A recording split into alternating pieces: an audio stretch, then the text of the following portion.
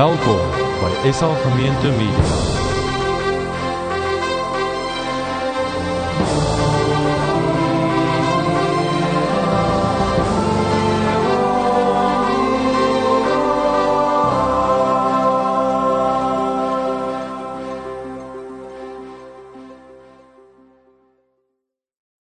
Ons is besig met 'n reeks wat ons mekaar gesê het, ek en my huis, ons wil die Here dien.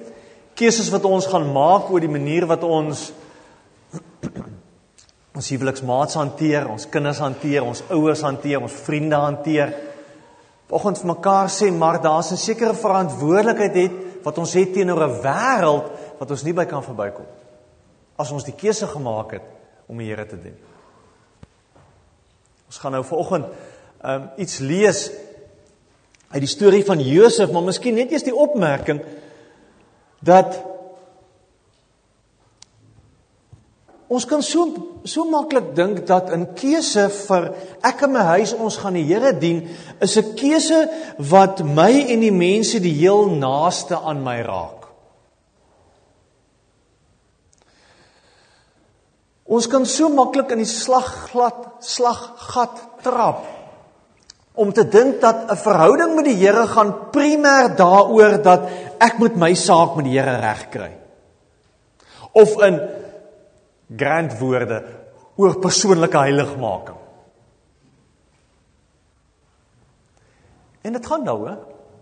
Dis baie belangrik dat jou saak met die Here moet reg wees. Maar daar's 'n tweede faset waarmee ons nie altyd so goed is nie. Daar's ander kerke wat beter is daarmee.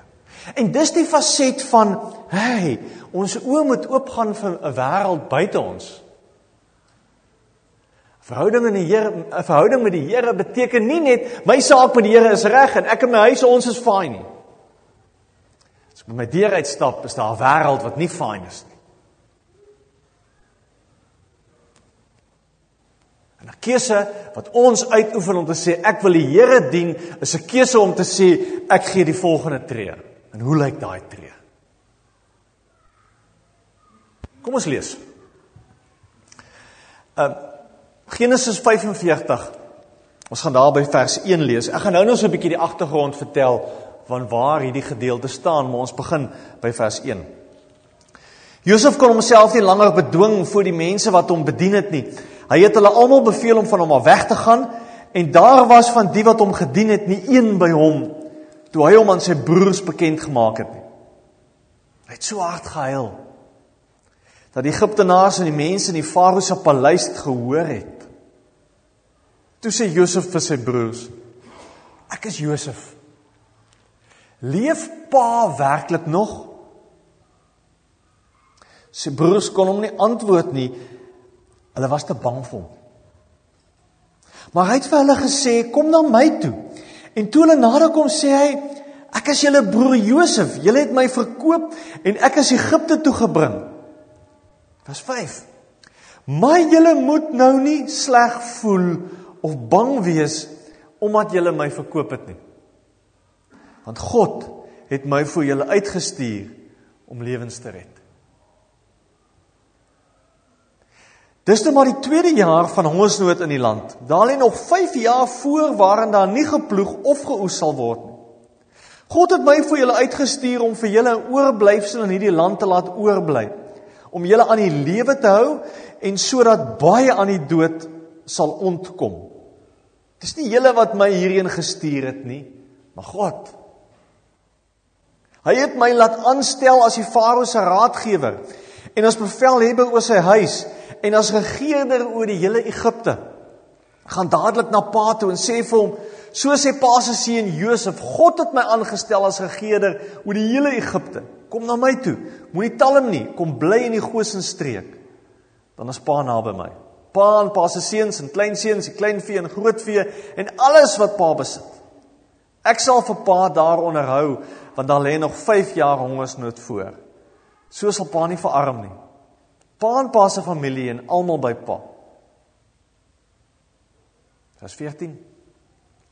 Toe omhels Josef sy broer Benjamin en hy huil.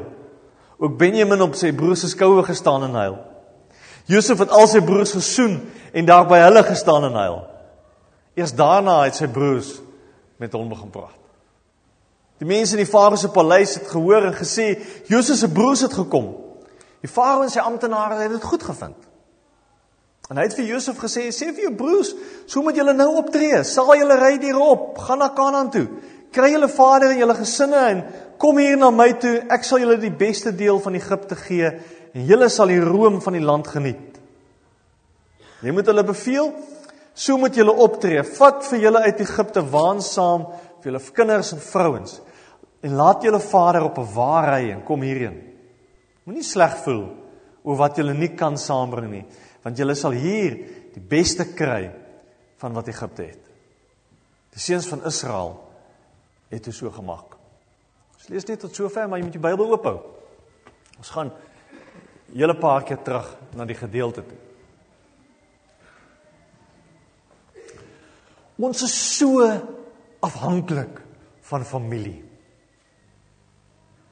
En dis die een ding waar ons die swaarste mee trek hier in die VK. Dis een ding wat baie moeilik is. Dis die een ding waarby ons nie gaan verbykom. Dis hoekom ons as gemeente miskien mekaar so nodig het. Nes die Bybelstorie wat ons gelees het vanoggend, is ons stories van ons huise nie suksesstories nie. Hartseer stories. Dink maar aan die storie van Oscar Pistorius hierdie week.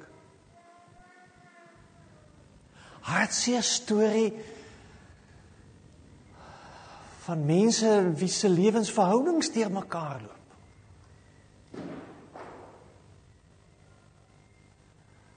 Dink maar aan die hartseer storie van hoeveel kerke wat uit mekaar uitgeskeur word. Families wat vernietig word.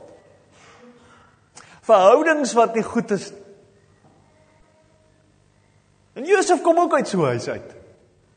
As jy 'n bietjie die storie van Josef gaan lees, gaan jy agterkom, maar daar was maar geweldig spanning in sy huis tussen hom en sy broers. Sy pa Jakob het nie altyd situasie tussen die kinders goed hanteer nie. En hierdie jaloesie het opgebou en opgebou tot op 'n punt dat sy ouer broers goed aangevang het wat hulle nie miskien aan gedink het nie. Hartseer verhaal, soos baie stories in die Bybels van verhoudings wat moeilik is.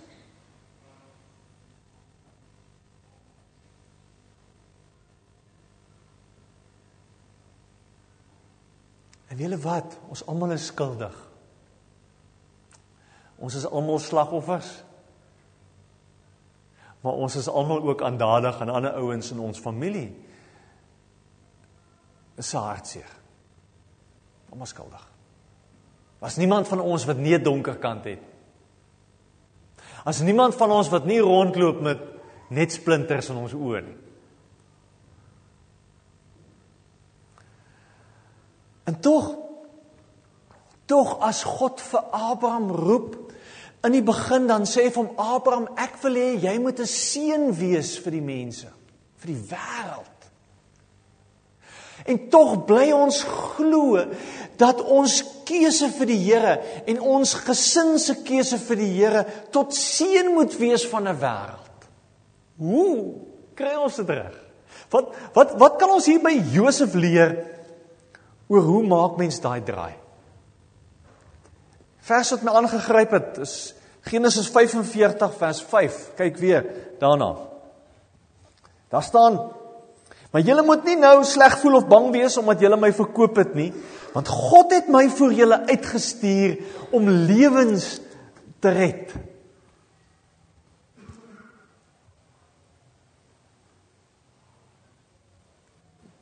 Josef se verhaal maak op 'n belangrike punt 'n draai. Want na alles wat met hom gebeur het, na alles wat hy deur is, maak hy die slotsom en kom hy en hy sê, God het my voor julle uitgestuur. God het 'n plan gehad. En onthou nou mooi, Josef kon met kwade gevoelens rondgeloop het. As daar een ou was wat grudges kon gedra het, dan was dit hy. Hy is keer op keer in sy huis verneder, uitgespot, gelag. Sy broers het hom verkoop as 'n slaaf. Hy het as 'n slaaf gewerk in 'n vreemde land, in 'n vreemde kultuur, waar hy niks verstaan het nie. Hy is in die tronk gegooi vir goed wat hy nie gedoen het nie. En as daar een ou is wat die reg gehad het om te kon vergeld, dan was dit Josef.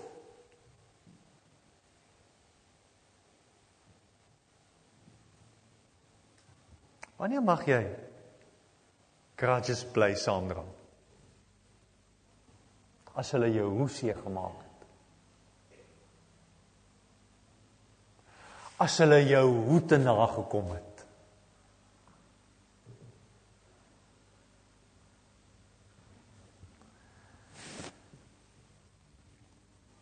Maar Josef neem 'n ander besluit. Hoekom? Miskien moet ons bietjie na die groter prentjie kyk. As jy terugblaai in die storie na Genesis 39 toe. Hier in Genesis 36, 37 lees ons van Josef se drome en hoe sy broers hom verkoop. En dan lees ons in Genesis 39 vers 2, vers 1 sê Josef is verkoop of was 'n slaaf gewees vir Potifar, en dan vers 2, die Here was by Josef en dit het baie goed gegaan met hom. Volgende vers. Hy het in die huis van sy eienaar die Egiptenaar gebly. Toe Potifar, Josef se eienaar, sien dat die Here by Josef is en dat die Here alles wat Josef aanpak laat slaag, was Potifar omgetresind. Josef kon op 'n punt kom en sê, ek is 'n slaaf, hoe kon julle dit aan my doen? Nee. Daar was 'n ander gesindheid by Josef. As jy omblaai, Genesis 39 vers 9,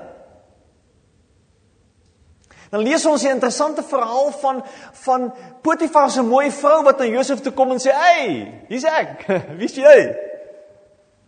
Vers 9, daar's niemand wat in hierdie huis meer gesag as ek het nie. Meneer het niks van my teruggehou nie, behalwe vir u, want u is sy vrou. Hoe kan ek so 'n verkeerde ding doen? Ek sal mos nie teen God sondig nie. Josef maak 'n keuse. Josef kom op 'n punt en sê, nee, jammer, ek gaan nie daai sonde doen nie. Ek het voor in die week vir julle geskryf. Toe Jesus deur sy in die woestyn ingaan, toe Jesus homself voorberei sy bediening, toe kom die Satan na hom toe sê, hier is hierdie versoeking, hier is hierdie versoeking, hier is hierdie versoeking. As jy ernstig is met die Here, dan gaan die duiwel jou kom versoek. Dis klaar. Kan dit weet. Het jy 'n keuse wat jy moet uitoefen die heeltyd? En as jy nie gaan oppas nie, gaan jy op 'n punt kom en jy gaan 'n stupid ding aanvang wat die res van jou lewe saam met jou gaan loop. Dis wat gebeur.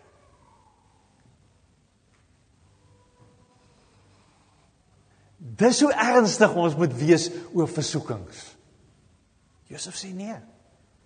Jy kan kies. Jy kan besluit. En dan word Josef in die tronk gegooi en beland hy in die tronk. En dan lees ons in hoofstuk 39 vers 21, terwyl Josef daar in die tronk was die Here by hom. En hy het Josef sy troue liefde laat ondervind, sodat die tronkbewaarders hom goedgesind geword het. En hulle het hom 'n charge gestel van 'n klomp goed in die tronk.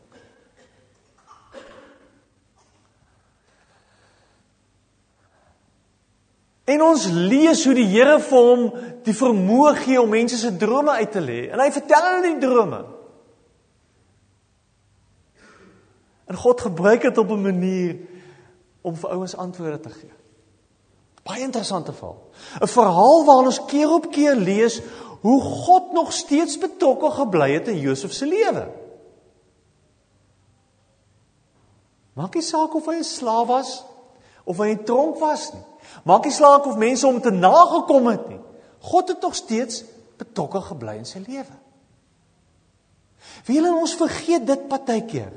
Ons dink ons lewens is ons saak. Dis nie ons saak nie. Ons lewens is 'n storie van God wat kies om betrokke te bly. En dis die eerste ontdekking wat ons moet maak in hierdie wêreld waar ons leef. Dis nie ons wêreld, dis God se wêreld. En dit moet ons verstaan.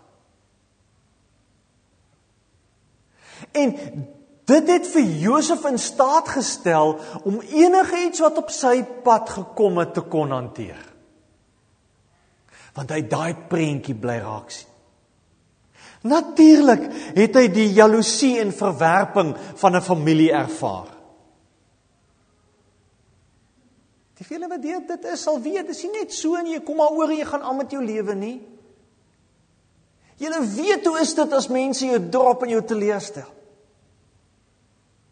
Josef het die vernedering ervaar van wat dit is om 'n slaaf te wees, wat jy niks het nie.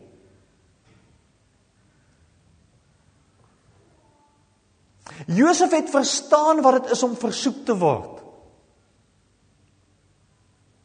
Josef het verstaan wat dit is om onregverdig gestraf te word. Josef het verstaan wat dit is as mense van hom vergeet, mense vir wie hy goed was. Vergeet van hom aan die tronk. Josef het verstaan wat dit is om in 'n vreemde kultuur tussen vreemde mense in 'n vreemde land te probeer lewe.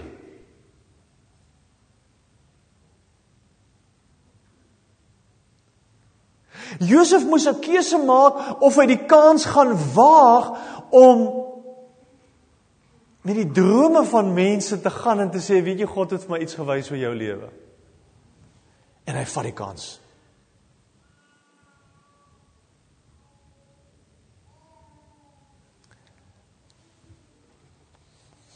Liewe gemeente, Josef het nie toegelaat dat bitterheid en kleinserigheid en onvergewensgesindheid en daai tikkie kwaad wat in jou is, in sy hart bly woon nie. As ons onderskat dit. Ons dink ons kan vir daai goed in ons lewens plek los en die Here dien. Baie mooi hoor. Hoekom dink julle stort ouens Christen mense se lewens in duie? Ek lees 'n skokkende ding hierdie week van 'n ou wat skryf en sê, ons mis die punt, want Jesus kom en Jesus sê, follow me, volg my. Jesus sê nie, worship my nie. Okay. Want om God te worship is op 'n sekere manier vra min. Jy moet opstaan, jy moet sing, jy moet jou hart reg kry en volg is anders.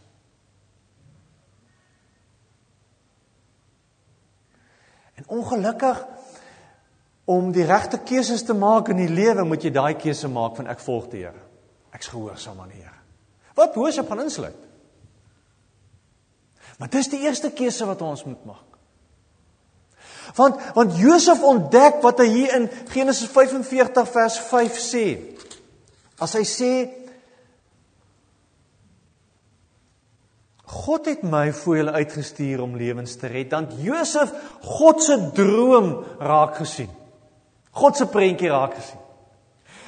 Want Josef besef, dis nie my broers se vergifnis of se belydenis wat die verskil in my lewe gaan maak nie. Dis die mense wat gaan kom en sê ek is jammer nie, dit gaan jou lewe omkeer nie. Dis wat ons laas week vir mekaar gesê het, dis die ontdekking van, wow, God is vir my goed, en God is vir my lief, en God is betrokke in my lewe. Daai ding ontdek. Hoeveel keer het jy hierdie week op pad werk toe, daar by jou werk, by die huis, net gesit en dink, net die gedagte deur jou kop laat gaan, wow, sjoe, Here is my lief. Hoeveel keer? Want dis wat dit is. Dis waar ons moet begin wees. Daai ontdekking maar, joh, hierdie groot God, wat aan die kruis sterf, wat vir my kom vertel hoe lief hy vir my is, hy is lief vir my. Hy dink nou aan my. Dis wat moet begin gebeur. Josef sit in 'n tronk, Josef is 'n slaaf, Josef is in 'n gat in 'n grond, en hy dink, God is hier by my. En dit maak dat hy anders optree. Josef sien binne sy swaar kry, sien hy raak, maar God is daar. God is daar. En dan doen Josef 'n baie interessante ding. As julle weer kyk na vers 45. Vers 1. Josef kon homself nie langer bedwing voor die mense wat hom bedien het nie. Hy het almal van hom af weggestuur. Daar was van die wat hom gedien het nie een by hom. En toe het hom aan sy broers bekend gemaak. Onthou, Josef was prins van Egipte. Eerste minister. Uitvoerende direkteur. Managing director, wat jy ook al wil noem. Josef was 'n belangrike. Hy klim af van sy troontjie. Hy gee sy hoë posisie en sy status en aansien gee prys. Hy sê ek is julle broer. Hierdie goed is belangrik. En vir julle wat 'n belangrike ding is dit. Vir julle wat 'n belangrike ding is, daai punt om die minste te wees, daai punt om te kom en te sê, weet jy, ek vergewe julle. Julle het nog nie eens gesê julle is jammer nie, maar dit maak nie saak, ek vergewe julle. Vir julle belangrik is dit. Is dit nie wat Jesus kom doen het nie? Is dit nie waar die nagmaal gaan nie? God wat van sy troontjie afklim en kom sê, maar ek vergewe jou. Maak nie saak wat jy gedoen het. En dit breek nuwe moontlikhede oop vir ons hantering van mense. Vir ons hantering van 'n wêreld. Vir ons getuienisverantwoordelikheid tussen die mense wat rondom ons leef. Dit maak dit skielik totaal anders.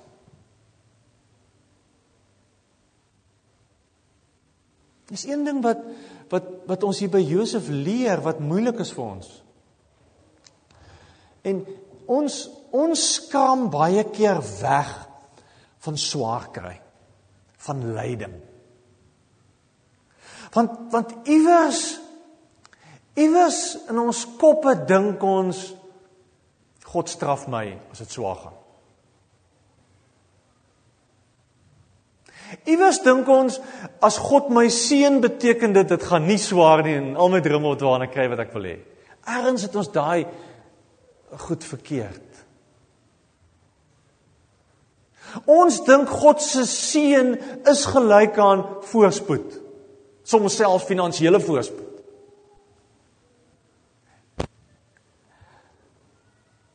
En as dit swaar gaan, dan voel dit vir ons, God het ons vergeet, God hoor nie vir ons nie, God stel nie belang nie, ek is nie in God se guns nie, of ergens is daar sonde wat die Here nou eers moet uitsorteer en dan sal dit nou weer met my goed gaan. Josef ontdek dwars deur sy lewe, maak nie saak wat gebeur nie, God is daar. Maak nie saak hoe swaar dit gaan nie, God is daar. Maak nie saak hoe moeilik daai versoeking is nie, God is daar. En dis wat ons moet verstaan, as ons verantwoordelikheid teenoor die wêreld wil nakom. Daar waar jy sit en werk, God is daar.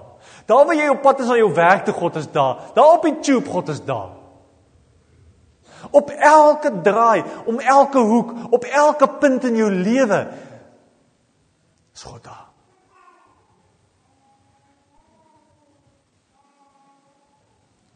Josef ontdek 'n tweede ding. Hy ontdek nie net God is daar nie, hy ontdek hoe God hierdie swaar kry gebruik. Hoe sou Farao ooit van hom gehoor het as hy nie in die tronk was en nou sy droom uitgelê het?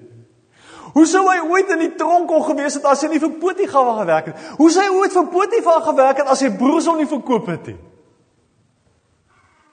En so kan ons die lyntjie teruggaan. Hoe sou jy ooit in die land beland het as jy nie daai keuses gemaak het nie?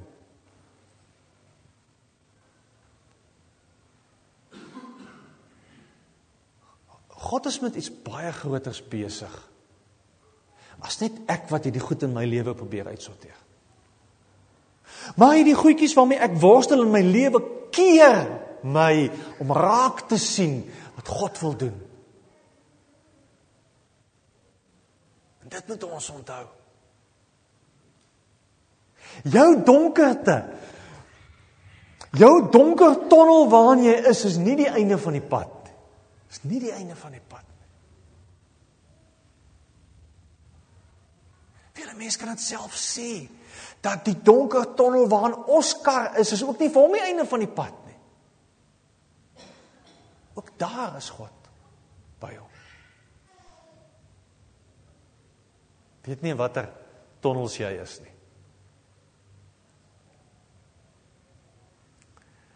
Weet nie watter donker goed is op jou pad nie. Jy moet weet, jy is nie alleen daar nie. Jy is nie alleen daar nie.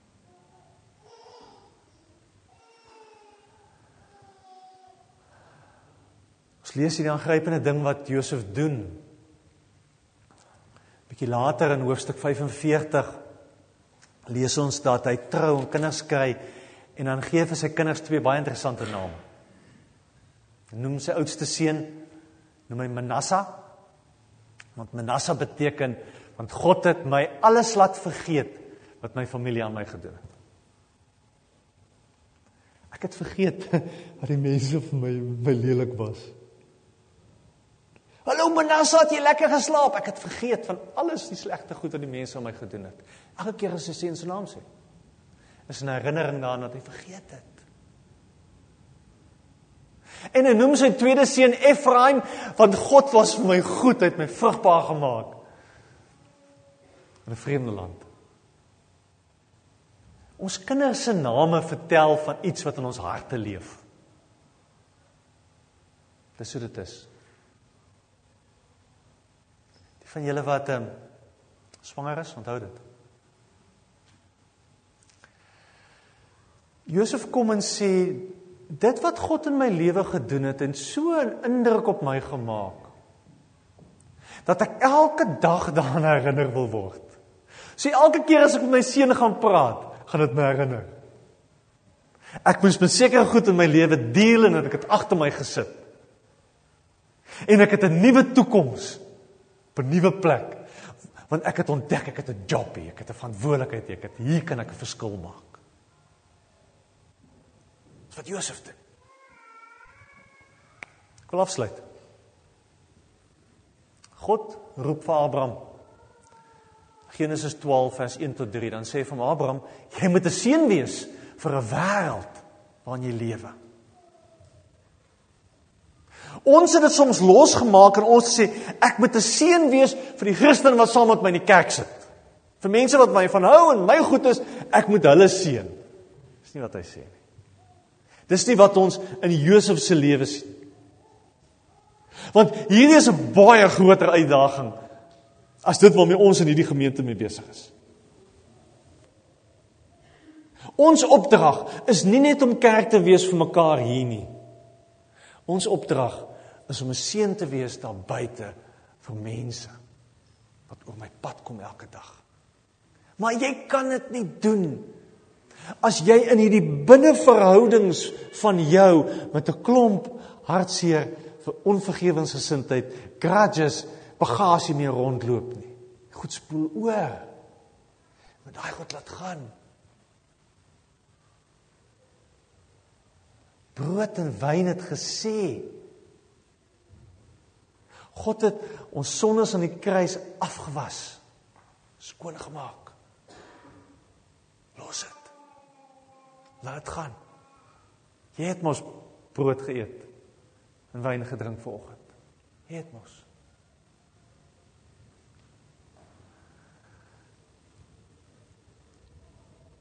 Nagmaal kom sê vir ons 'n tweede ding wat ons soms nie mooi onthou nie. Aan die een kant vertel die nagmaal vir ons aan die dood van Jesus. Maar aan die ander kant kom vertel die nagmaal vir ons van die opstanding van Jesus, van nuwe lewe. Want soos jy doodgaan, so word jy nuut die heeltyd. En so swaar God op jou pad kom, wat dit vir jou voel hierdie goed maak my dood, is God se belofte, ek gee lewe. En lewe in oorvloed. Leef daaruit. Dan kan jy 'n seën wees vir mense rondom jou. Ek wil afsluit. Hier het 'n klompie mense, ja, het baie mense 5 Sondae gelede opgespring en gesê ek en my huis ons wil Here dien. Ek het net genoeg plakketjies gehad. Ek weet nie wat 'n keuses julle die afgelope 5 weke gemaak het nie. Wat ek weet is daai keuses gaan 'n impak hê op jou en op jou kinders. Die ouens is saam met jou werk en die ouens is saam met jou lewe en die ouens is saam met jou ry en op plekke toe gaan. Dis nie maar net 'n keuse wat jy gemaak het. Vir jou en jou vrou en jy en jou man of jy en jou ou en meisie of jy en jou kinders. God dink baie groter. God het 'n baie groter plan as ons klein keuse. So daai keuse, hou aan om my keuse te maak. Hou aan om my keuse te maak. Ek wil die Here dien. Ek wil my verantwoordelikheid nakom. Ek wil hier in my donker gat, wil ek raak sien, God is by my. Ek wil in die swaarte van my ontdek, maar ek is nie alleen nie. Lewe is moontlik. Net daar. Kom ons bid. Hemelse Vader, baie dankie dat U vir ons baie lief is. Here, baie dankie dat ons na U toe mag kom. Maak nie saak hoe diep en donker ons tonnel is nie. Maak nie saak hoe seer ons al gekry het in die lewe nie, Here. Maak nie saak hoeveel hartseer daar is nie. Here, maak nie saak hoeveel keer ons al te nagekom het nie. Hoeveel keer goed in ons lewe nie uitgewerk het nie. Maak nie saak nie. U is hier. En U is by ons. En U wil self dit gebruik in ons lewens om 'n getuienis te wees vir 'n wêreld. Wil juist dit gebruik.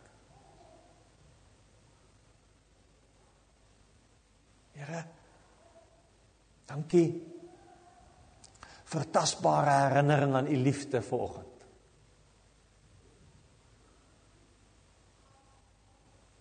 Dankie vir 'n familie waarvan ons mag deel wees.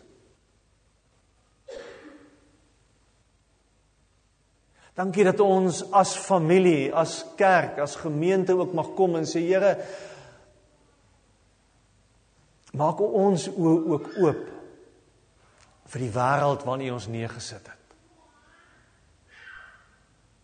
Ja, Here, en dankie vir alles wat U vir ons gee, vir alles wat ons verniet kry, vir alles wat ons nie verdien nie. Dankie daarvoor. Dankie vir U genade. Dankie vir brood en wyn. Dankie Jesus dat U vir ons gesterf het. Dankie vir lewe. Dankie dat ons van U afhanklik mag wees en van U afhanklik mag bly vir elke asemteug, die heeltyd. Maar dit gaan nie oor ons nie, Here. Maar dit gaan oor die pad waarop U ons vat. Maar U plan met ons lewens. Ons bid dit in Jesus naam. Amen.